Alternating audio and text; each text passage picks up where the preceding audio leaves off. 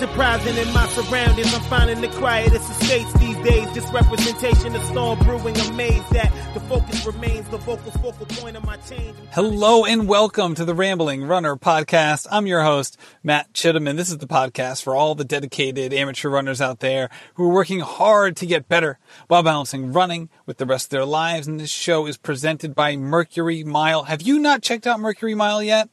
If you haven't, what are you waiting for? You get the best high quality running goods out there. You get them shipped to your home without ever leaving your home. You keep what you love. You send back what you don't. I got two pairs of running shorts in my last box. One was Asics and one was New Balance, and they were both fantastic. And that was the best part. They got sent right to me. There was one thing in the box that I didn't want. There was a high quality product, but you know what? I had enough socks. I didn't need any more socks. So what did I do? I popped it right back into the package, put it in my mailbox. See you later. I paid for what I loved. I sent back what I didn't. And you can save even more by using code RamblingRunner10 at checkout. Go to mercurymile.com today. So today's episode is with Tanya Carrier. Tanya is a well-established, very experienced runner who has run, I think she's on marathon number 15 coming up this year. She just started her training cycle for that. She's done 39 half marathons. She just turned 40, so she has a ton of racing experience. And we talked a lot about what she's been able to do and how she's been able to do it. And as entertaining and informative as that part of the conversation was, you're going to want to stick around for the end, because by the end, we talk about why. We talk about why she does the things she does. She is also an elementary school teacher, and we touch on some of her childhood and her background. And let me just say, you're not going to want to miss it. So I hope you love this episode with Tanya Carrier. Hello, Tanya, and welcome to the Rambling Runner Podcast. Thank you so much for having me. It's my pleasure. And you are one of the guests that I actually have met in person before having you on the show. Yes, briefly on the street. Briefly on the street. That's exactly right. So we don't live anywhere near each other, but we were both at CIM last year. And I said this on another recent show that you were the first person I saw in town that I actually recognized. We were both crossing the street right in front of the convention center. And I hear a Matt, and I'm like, wait, what's going on? And then I see you, and I recognize you immediately. I know, and I'm really terrible with like facial recognition. I don't know why, I just don't remember faces, but I saw you, and I was like, oh my gosh, that's Matt Chittum. That's Matt Chittum right there. I remember this vividly because you were so excited about that whole weekend. You were just overflowing with energy. Did you know, we can touch on this in a little bit in terms of how well you did, but did you know going into that weekend and that marathon, and again, you've run a number of marathons. We'll get into that as well. But did you have any idea that was going to be a successful weekend for you? I really did. I was feeling pretty confident. I was completely trained and prepared. And I just love that race. And I love the atmosphere with everybody. And so I was really excited. Yeah, it was funny because it was one of those races where, again, I know I've said this on other shows, but it seemed like, especially at the expo, that so many people knew each other, which was remarkable considering that people had come from all over for that race. I've been to a lot of races just locally in Rhode Island where I knew less people than when I went to CIM. It's true. I felt like a celebrity. I was with my teammate, and he doesn't have social media. And it was like every second, it was like, Tanya, wait, are you Track Tanya Run? Tanya? And he was like, who are you? And I was like, I feel like a celebrity here. I love it. I just love that whole environment. And I love Instagram and how that little square world can bring people together in real life. So I was already pretty high. I was leaving the expo when I saw you. So I was like, oh my gosh, just so happy. Well, you're such a supportive person. You've always been supportive of me and other people as well. So I can see why that would certainly resonate. And also, and you've wrote about this in the past too, that you were really trained for that race and you ran a wonderful time. You ended up clocking a 3:11, which was a PR. And yet it seemed like you had this part of you that wasn't, while a PR is wonderful, that you felt like you left a little bit on the table that race. Yes. I started that race, and I knew I wanted to negative split. So I went out pretty conservative. And so I did. I actually was ready to pick it up at mile 20. And once I hit 20, I started to go a little bit faster, and my quads were like, oh, no, you're not. And so I was like, oh, my gosh, I'm not going to be able to pick it up any more than I am. But I knew I was on a PR pace. So I just kind of just went in, and I think I just need to do a little more work on my quads and strengthening. And so I can, finish the race that like I want to.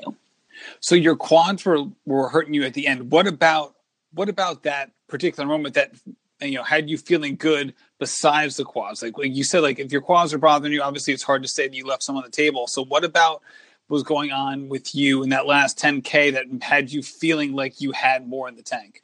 Well, when I hit mile 2, I happened to run into this guy named Sam, and he followed me on Instagram, and he was looking at me, and he was like, wait, are you Tanya? And I was like, yes. And I remember he was coming to the race, and he was looking to PR as well. And we just were in sync the entire way until 20. It was just rolling hills. People think CIM is a downhill course, but it's really a rolling course the whole way. And so we just were neck and neck the whole time, kind of talking a little bit and encouraging each other. And when we got to 20, he took off, and I went to go with him, and he did a 3:08 that day, and I couldn't hang, and I just felt my quads getting tighter. And it always happens to me late in the race. Every race I do, it's like my quads just start to hurt, and I'm always afraid I'm going to pull them. So I kind of just ease back a little bit just to know that I can finish. So that really is what happened. And I actually ran the most perfectly split race. Like it was exactly 7:20 pace the entire way. Well, that's remarkable. And it's funny how you mentioned how your quads are always that bugaboo at the end of a race. I know a lot of people feel that way. One of the guys that I coach has the same thing with this, with a kind of like an inner quad issue as well, where it's like mile 18 to 20, he feels it every marathon. So you've run a number of marathons. You just had your 39th half marathon. You're going to run St. George this year. This is going to be your 15th full marathon. So what do you do to try to build up some of those weaknesses while also still trying to capitalize on some of your strengths? Well, I've been running since I was 13 years old, and this is the first time I've ever actually incorporated the strength. I mean, I've always lifted weights a little bit here and there, like in high school and in college, we went to the gym, but you know how that is when you're young.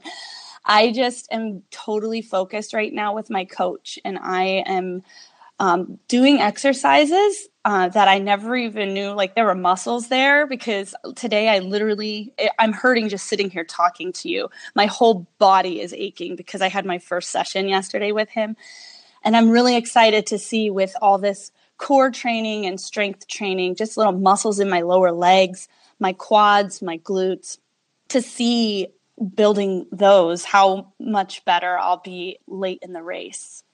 So what was your hesitancy in the past about doing, really dedicating yourself to this kind of work?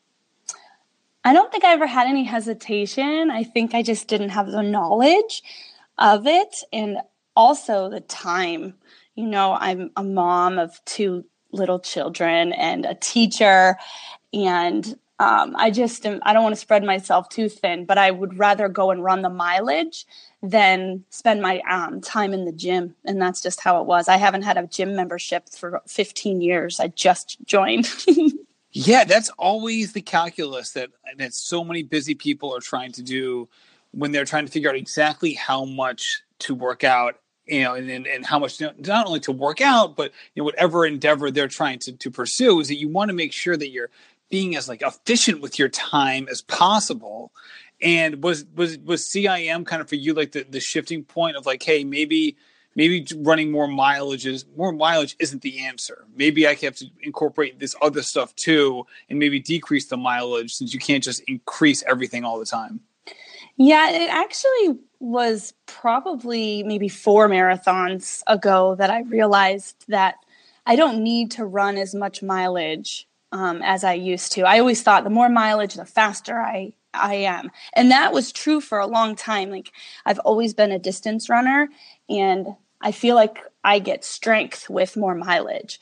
But about 4 marathons ago, so probably CIM in 2016 was when I started to really work with my coach and realize I didn't have to do as much. So I really started to learn more about recovery and taking those, recovery days really slow. I mean, I'll run like 10-minute miles on my recovery days now, and I love it. And I do feel a difference. So yeah, I mean, when I'm in marathon training, my peak week is, I keep trying to say, I want to get to 70. I want to get to 70, but we're always just shy of 70. So I'm not a crazy high mileage runner anymore.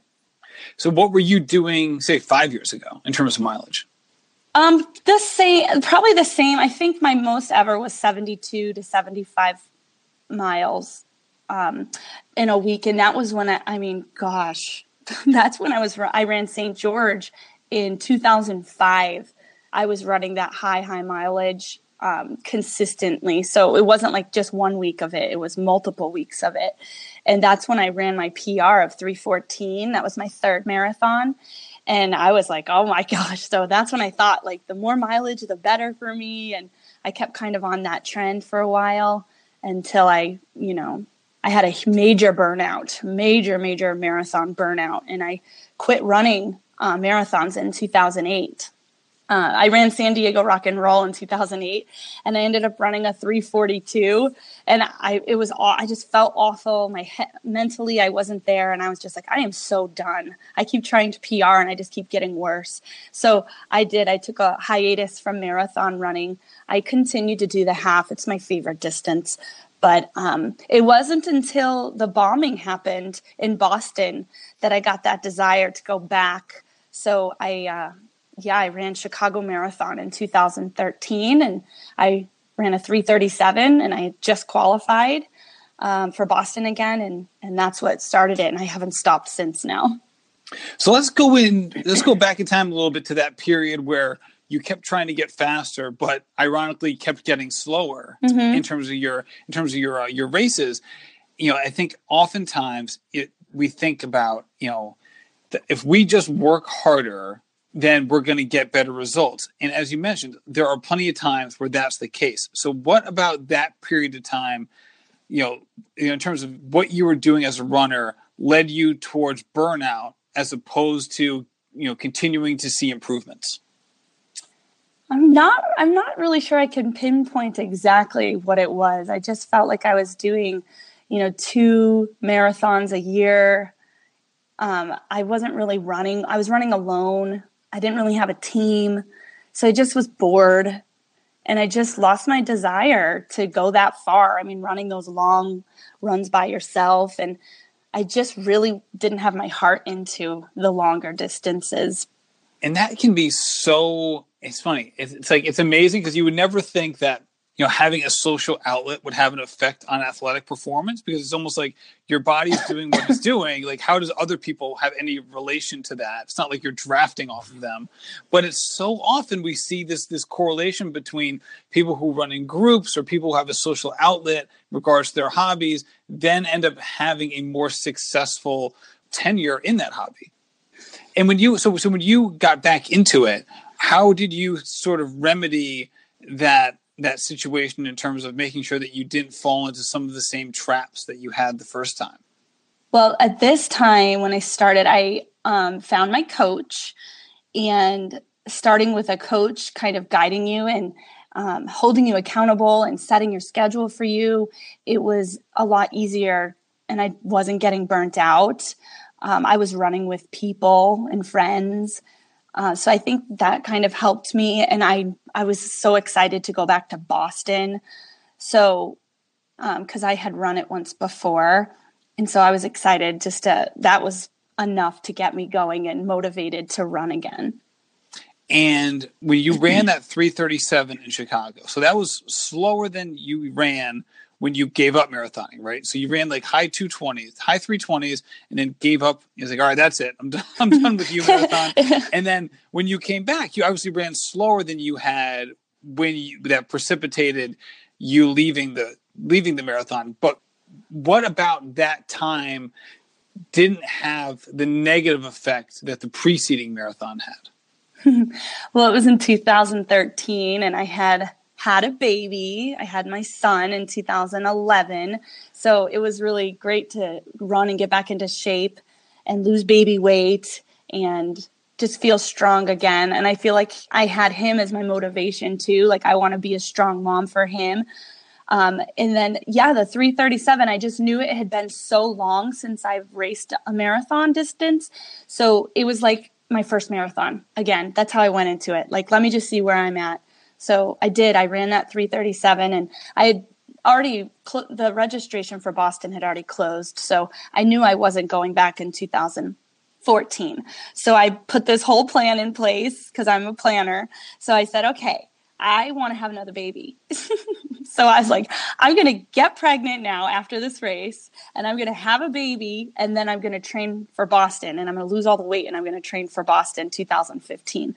And that's exactly what I did. I had my daughter Kendall in August of 2014. I mean, I got pregnant the next month. Like I was like, boom. Jeez Louise, Tanya. Yep. I mean, it's like, I'm sure there are probably plenty of mothers out there or parents out there who are listening to this just cringing like, oh my God, it took us 2 years to get pregnant. You put it on the daily planner and like got it done. I got the science down. I surely did. So, but yeah, so I did. I had her in August and it was a really difficult pregnancy. I guess my cervix was a little thinner than the doctor had liked. So he put me on bed rest. I was 19 weeks pregnant and he put me on bed rest for the rest of my term. So It was almost 6 months of bed rest where I couldn't run. I couldn't do anything. And if anyone knows me, my personality, I can't sit still. I have a lot of energy. I have ADHD and it was the most depressing time of my life. I had my little 2-year-old boy like, Mommy, get off the couch, come and play with me. And it was so hard. My husband was my rock through the whole thing and he took care of everything. And I mean, I had a healthy baby. I mean, they let me off the bed at 37 weeks because they're like 37 weeks at this point, everything should be fine if you deliver her. So I did. And that little stinker, she's so stubborn. She stayed in till 39 weeks, 5 days. I was like, just get out. So you went from bed rest to like possibly inducing. Yes. Yeah. I actually had an induction date for my 40th week and she came a few days before. So I was so happy. But I had her. And then of course, laying on my back for so long and my body was just mush and I was weak. But as soon as I was given the go ahead, I got back into yoga and Pilates and started building myself back up. And 8 months later, I towed the line at Boston and I ran a 8-minute flat 3:30 race. And it was pouring rain in 2015 and it was the best day ever. It was just so great. Everything that I planned had come true. So it was a 7-minute PR from the previous marathon and 8 months postpartum. So I was pretty happy. Wow. So 6 months of literally not doing anything and then having this 8-month ramp up. So that means that first of all, that's incredible to kind of go from those extremes. What about yoga and Pilates? Because this is not something we talk about very often here on the show. What about yoga and Pilates helped build you back up? Considering, I mean, like you said, like your body was mush. I mean, if you don't move for 6 months, I don't care who you are, like that's going to happen. And it certainly is a remarkable turnaround. So what about yoga and Pilates had an effect on you? When I say yoga and Pilates, I really mean Pilates because yoga is so boring for me. It's too slow for my energy level. So I would do a yoga class once in a while to get that stretching.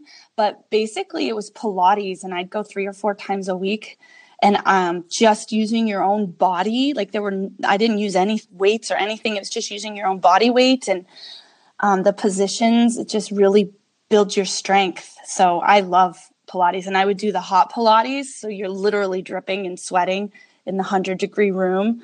So yeah, it got me back in shape really fast. So do you still do it? I'm not doing it now because I joined the gym. Like I said, I really have to figure out where I want my time to be spent. So I haven't done it in a couple months. So yeah, no, I'm not really. I can do a little bit on my own. I have some of the moves that I've learned and I can do at my house. But my gosh, my coach has me on such a regimen that I literally like get my kids to bed by 8:30 and I'm laying on the floor. I can't even like lay on the couch. I'm laying on the floor with my bands, my stretch bands, and I'm doing all these fire hydrants and like all these things. My husband's just like, oh my gosh, when are you going to be done? And I'm like, I'm doing this. And the other day he goes, I'm going to start joining you. So having him as a partner to do it with me would be really cool. Yeah, I met my husband in Las Vegas. He's from Boston and I'm from New York. So we were both East Coast people and we met here at a triathlon actually. And so the first year we were together, we did 9 triathlons together. And then I learned that he was only doing triathlons in training because he had gained weight and he was using this to like get into shape so that he could find his girl, and he found me. And then he never did another triathlon again. It's just so funny. Oh, that is hysterical. He's a golfer. Oh my God. He loves golf like I love running. So we have our passion. I feel like everyone should find something they're passionate about because it's healthy for your relationship. But so yeah, he's a golfer and really big in basketball, but he is not the runner that I met near the bike rack. There you go.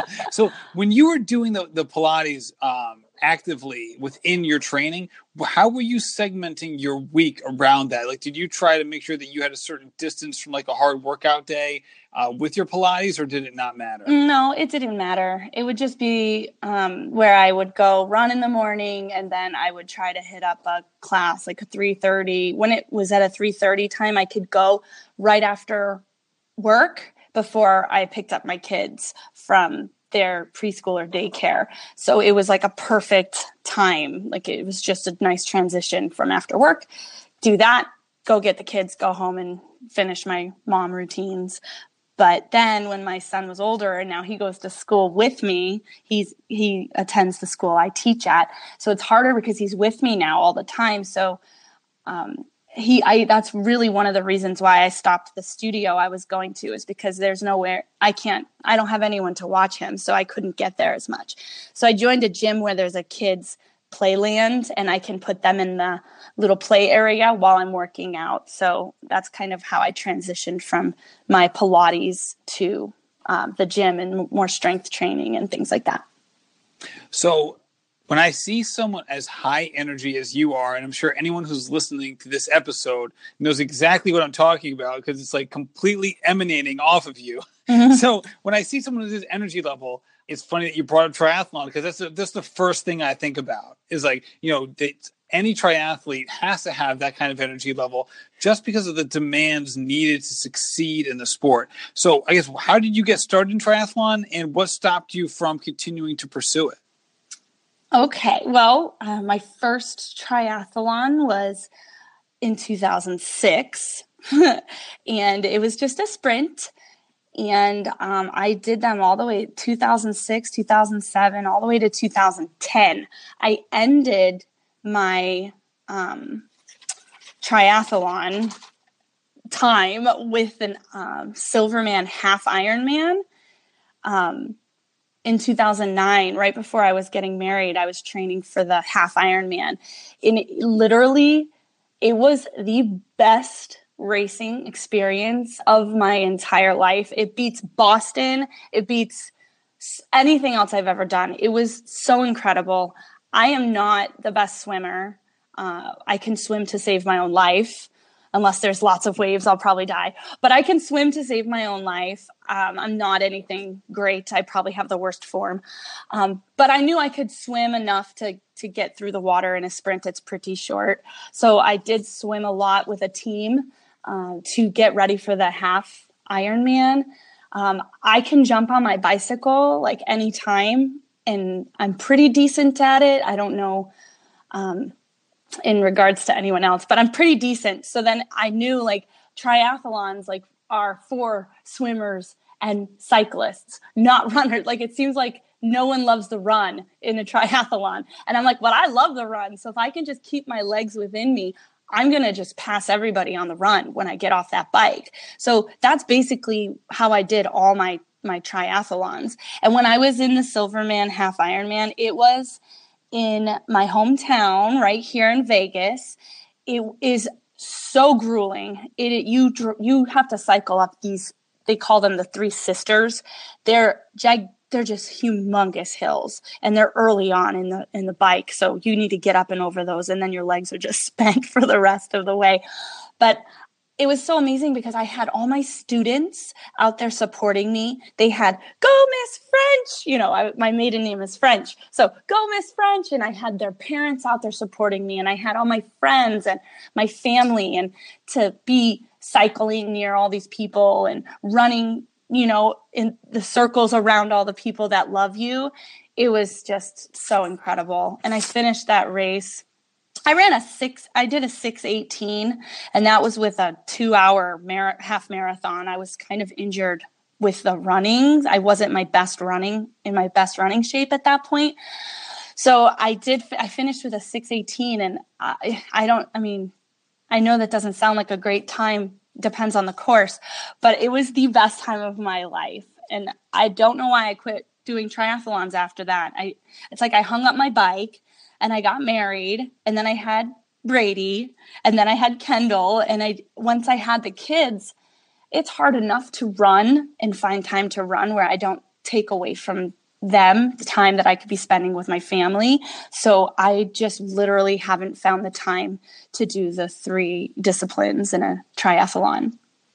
Right. But it seems like once, if it gets to the point with their family life is able to stabilize a little bit, and so you get a little bit more time, it seems like something that you would be able to really do well in, just considering this energy level you have is like nonstop. But the other thing that plays a part in here, though, is also the teaching, because shoot, man, teaching is like, that's a draining job. I mean, like my wife is a teacher. I know I've said that on previous episodes, but it's true. And like, shoot, if you're two kids or 3 kids, say you're a parent, you're 2 or 3 kids wear you out. Imagine having 25 of those little suckers running around, because that's what you have to deal with. So how do you balance just the energy that you have to use during the day with the energy that you want to use from a training perspective? I don't think I ever run out of energy. I don't know what it is. I have so much energy. I was saying, like, I literally am high every day, and I've never taken a drug in my life. Like, I just have such a natural high, and it can be good and it can be, harmful too.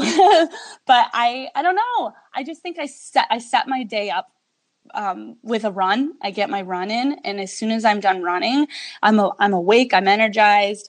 I go in, I get my coffee, and I go into school, and some of the teachers are like, watch out, here comes Tanya. Like, I'm bustling down the hall singing show tunes, and here I come, and they're like, good morning. And I'm just a ball of energy. But you have to be when you teach first graders. They love it. And then, I think I always have the energy. I feel like I don't have patience. I think that the students take away my patience, and sometimes it's detrimental to my family because I come home and I'm just completely spent. I have no patience left. And so when you have a child the same age as what you're teaching, my son's in first grade. Well, he's going into second now, but he was in first grade, and I would be teaching the subjects all day, and then I'd be coming home and I'd be doing homework, and it's like you're doing your job 24/7, like your literal job. And it's like, oh my gosh, it's like a massage therapist going to work and then coming home and having to massage their whole family before they go to bed. It's hard. And I feel like I want to be teacher of the year and I want to be mom of the year, but there's no way you can be both. So you have to kind of cut it back a little bit and spread yourself out. Yeah, that's a great point. We had the same thing going on in our house because my wife teaches second and third grade inclusion, and my daughter is in first grade. So we have the same sort of thing happening. Yeah, I felt like I had like a big case of deja vu there. Yeah, you were saying that you story. Totally are picking up what I'm putting down.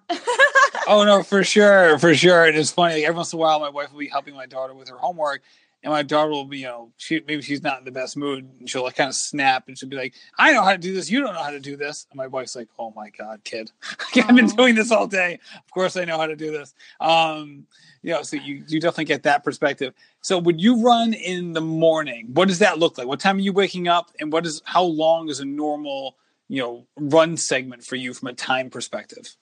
Well, it depends on the day, but my schedule is always the same, where Sunday is my long run, and that's anything an hour and a half at the least to 3 hours at the most, depending on where I am in my training cycle. And then Monday is a recovery run. So my coach is always like 930 plus miles, like you can't go any faster. So it's always recovery, and it's usually an hour. And then Tuesday is off. I'm always off on Tuesday. Thank God I'm off today because I can't even walk. And then Wednesdays are track or speed intervals. Thursday is light recovery, so it's about an hour. And then Friday is a tempo. And then Saturday is a recovery, like a middle distance recovery. And then Sunday's my long run again. It is the same every single week. It just changes. The workouts change. Okay, so you have 3 quality days with 1 day off? Yep. Okay, and then have you always had that through the 3 quality day mix? I know some people do more the 2 quality day mix, and they kind of intermix the tempo and do it like within the long run. We basically, but for CIM, my last marathon, is when I really started to incorporate a tempo into that run, or like a fast finish or a few marathon pace miles. I never really did that before. So it was exciting. I just kept telling my coach, he was always like, time on your feet, don't worry about the pace. But then I was seeing other people having success from like making your body feel the pace for longer of what you're going to attempt in a race. And I just kept pushing and saying, I really want to start putting more tempos into that. And now that's what we do, and it works. And I love it. It breaks up the long run so well. It's either progressive. So it's starting at like 7:30 for the first 5 and 7:20 for the next 5, and then 7:10 for the next 5, and then best effort, like give it all you've got left for the last 5, in a 20. And I love breaking it up because it makes the long run so much fun. Yeah, I agree with you. I doing 10 to 12 miles at a consistent pace, I think there are times where that's enjoyable, especially if you're running in like a new terrain or like a new route. You can really kind of soak it in. Yes. But if you're running like a route that you've already run before, or like, you have like, say, a dozen streets that you're always on, like that can definitely, get fairly monotonous. That's for sure. And as you talked about, monotony was one of the reasons that kind of led to burnout in the past for you. So I can see how that would be an important thing. Yes, I needed to change it up. And I'm so happy I did, because I'm really seeing I'm the fastest I've ever been. And it's crazy how you think, the longer you run, the faster you'll get, but really it's just run smarter. It's run smarter. And you've been very consistent as well, which is also a huge thing. And you wrote about earlier that, you want this to be, I think it's your 15th marathon at St. George's, and you're going to have like your age 40. This is going to be your big year, best year ever. So I think, was it yesterday you started your 18-week marathon block? What's in store for you? What are you guys planning on for this build up? What are the main focuses that you're going to do this time to get you ready for St. George? I think we kind of touched it already with a lot of the building of muscles where I'm weak. My coach did an assessment on me and had me do all these little exercises, and he could see where I was weak. And basically my muscles around my ankles are so incredibly weak. Like he was trying to have me do these like exercises and I couldn't even like get to halfway to the position that he wanted me in. So he just assessed me and saw where I was weak, and he put a plan into place where we're going to build up all these muscles and really just work on my quads and my glutes and my hips. My hips are just so locked. So we're going to do a lot of that. I'm also getting physical therapy regularly, which I've never done. I had to go to physical therapy for 3 months straight after St. George in 2005 because that course is brutal. I mean, it is. I am not a downhill runner at all. I swear I go slower on the downhills. I actually do. If you see my splits from St. George in 2005, the last 6 miles are downhill, and I went 7-minute pace on those where everything else was in the sixes because I was holding back and braking. My legs, literally, my IT bands were so shot after that I couldn't swim. I couldn't do anything. I had to just go to physical therapy for 3 months. And that's when I had qualified. I improved my time, my qualification time for Boston, and Boston was my next race. So I took off from October when St. George is till January. I couldn't run a step. And then I felt recovered enough. So I had 3 months to get ready, 3 or 4 months to get ready for Boston. And I came back and ran a 3:23 there in 2006. So, I'm not a fan of the downhill. So St. George is brutal. So I know that the physical therapy that I'm going to have consistently now is going to help me. I'm doing that dry needling, which sounds really scary because if any woman has ever had an epidural, it is like getting 50 mini epidurals in your butt, in your in your hips. It's awful. I mean, he sticks a needle in and then your whole muscle like spasms and you feel it like 50 times that he's like prodding you. But it loosens up all my muscles, and I'm walking out of there just super healthy. So I'm going to continue to do it throughout the cycle and see if that helps me. Now, are you going to be doing anything from a form perspective to make sure that you're running the best possible way down those hills so you don't feel like, as you put it, like you're running with the emergency brake on?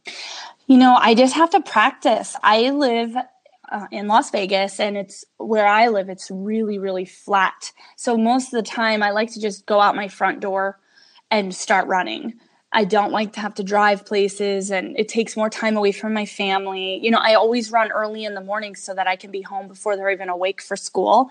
And then I do the same exact thing. Mm-hmm. It makes every minute count. Like every minute where you're not running, after you wake up, you're like feeling it. You're like, for me, it's like I'm like anxiety ridden by the time I've left the house. Yeah. And like, I don't know if you saw my post the other day, but I literally got home from my run at 6:20 and everyone was still sleeping. So I like poured myself a cup of coffee and went outside with my dog and just enjoyed the birds chirping. And it's just like so nice to have a little bit of alone time and before the whole house wakes up. And so I try to do that. And I know, some of my friends have stopped running. Like I told you, I used to run with a big group of friends, and there have been people that have like kind of stopped running because it kind of impacted their family life, where maybe their spouse wasn't as supportive, or they felt like they were, raising the kids alone because they were always gone running.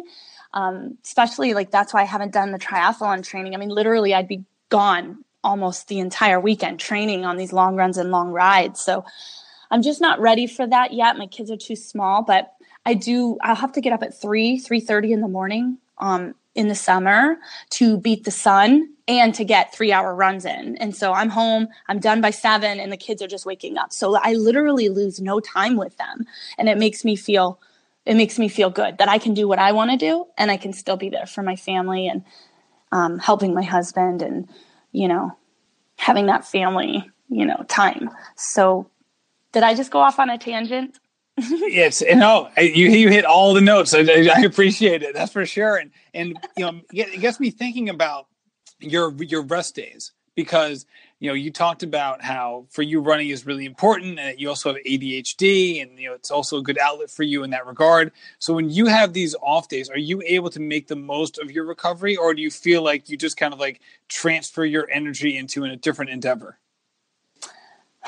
Well, when I say I take a rest day, it's not, I'm not really resting. It's just, I'm not running.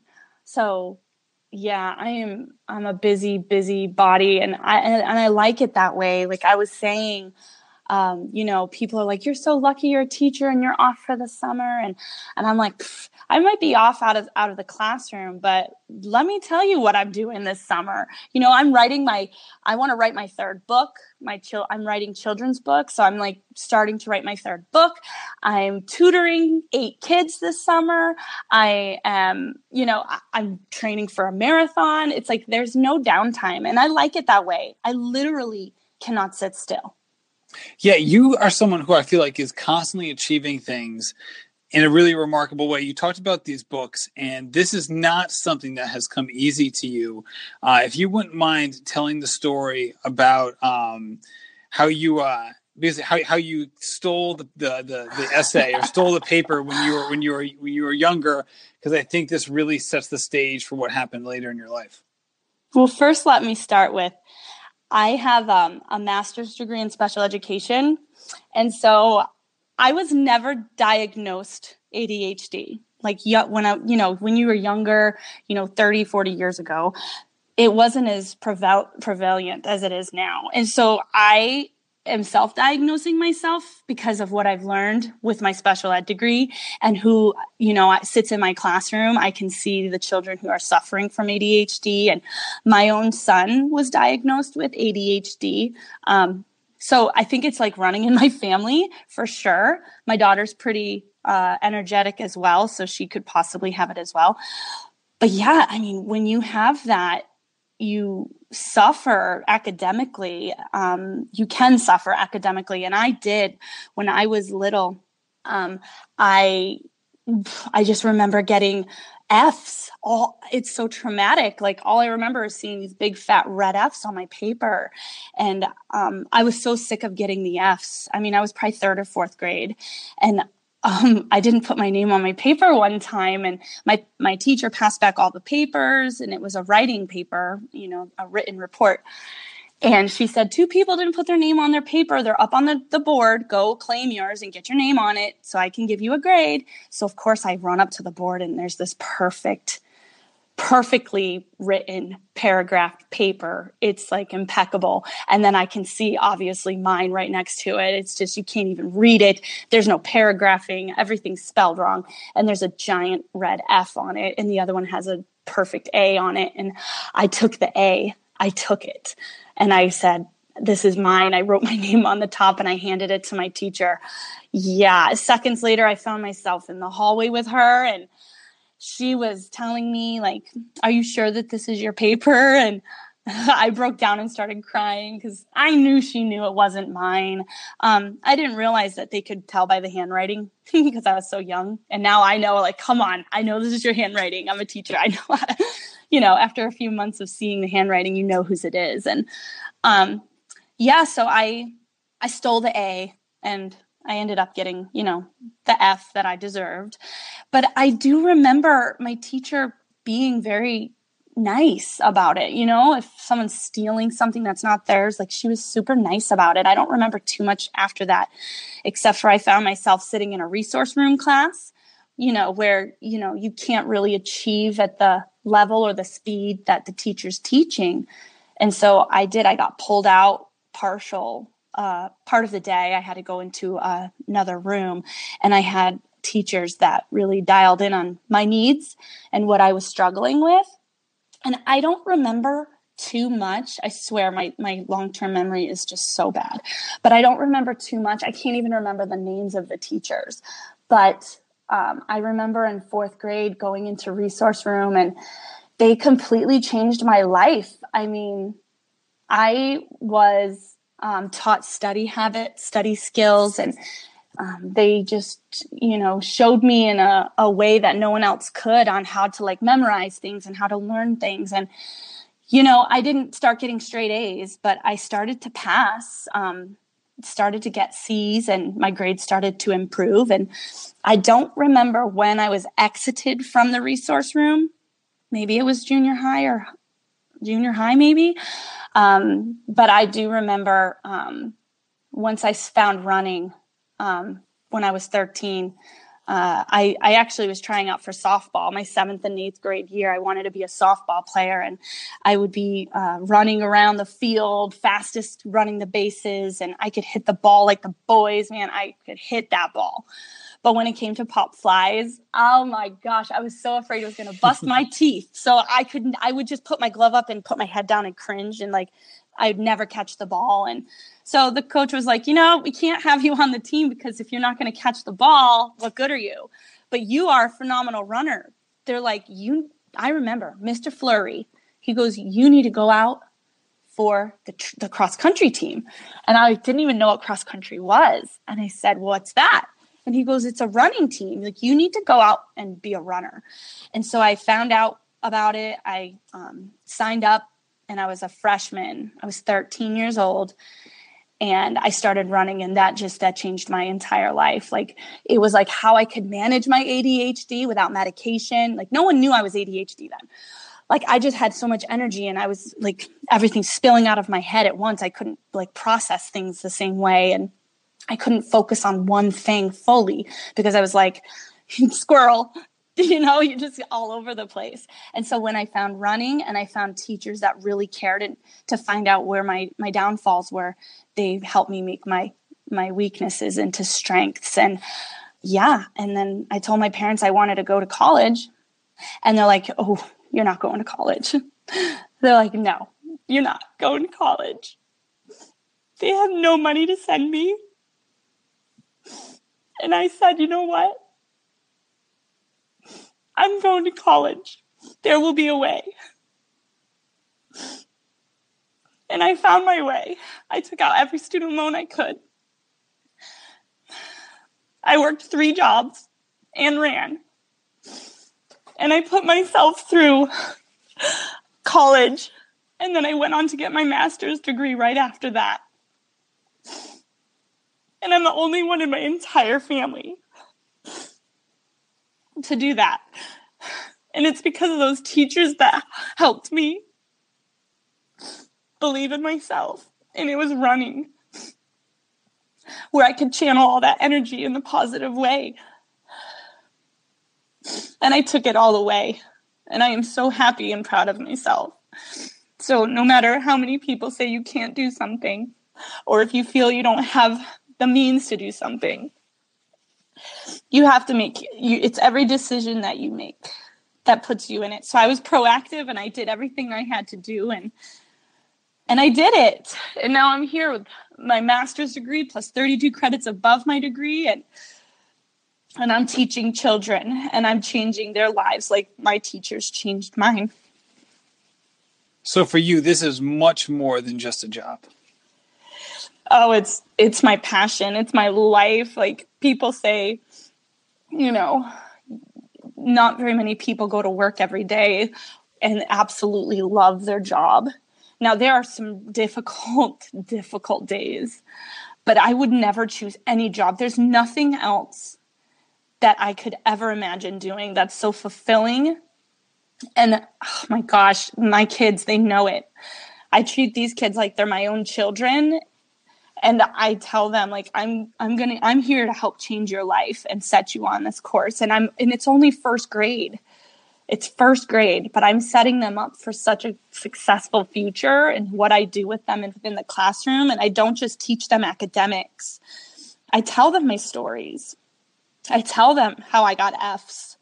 I tell them how I went to the resource room. I have children in the resource room. They go to resource in my class, and I want them to be able to connect with me and know that I was there.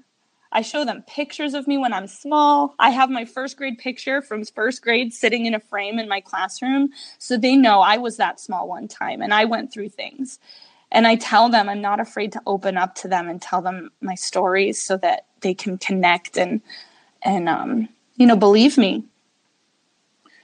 And when you are working with those kids, how often do you hearken back to your past and like what has driven you here? Or is it just so ingrained in you that you don't even need to go down memory lane that often? That's why people say like, how are you so happy? You had so many struggles. How can you always be smiling? And I really don't even know. I'm not going to sit here and be like, I'm like, oh, the most positive person, because there's definitely times where I struggle, but it's so ingrained in me. It's just who I am. And I just want to be my authentic self so that those children can see that. And my own children too. Absolutely. Tanya, thank you so much for coming on the podcast. This has been a really powerful episode, and thank you for opening up about all of this, because as we all heard, it certainly is an emotional topic for you, and rightfully so, but you're certainly doing wonderful things for so many people, and thank you for all of it. Oh, of course. I feel so special that you asked me to be on the show and that I could share my story. Well, it's my pleasure. Good luck. You got, 17 weeks and 6 more days till St. George. So good luck with your marathon build-up. We'll definitely be rooting for you, and good luck with those downhills. Thank you so much. All right, Tanya, I'll talk to you later. Okay, bye. Tanya, thank you so much for coming on the Rambling Runner podcast. It was an absolute pleasure. Also, thank you to Mercury Mile for being the presenting sponsor, I should say, of this podcast each and every week. I wouldn't be able to do this without the support of Mercury Mile. So please support them as well, because they're dropping the bag for the podcast. So drop the bag for them. You're going to be getting running gear anyway. You might as well get the best stuff in the world and get it from Mercury Mile. Thank you so much for listening and sharing the show. Any suggestions, you can shoot me an email, ramblingrunnerpodcast@gmail.com. You can also follow me at rambling_runner on Instagram. So thank you so much. I really appreciate it, and happy running. This has been a production of Rambling Runner Podcast. This podcast is produced by David Margetti of In Post Media. Thank you to Meta P for the music. His song Righteous Path, featuring Rex Mayhem and Chip Fu, is produced by Symphonic Bang.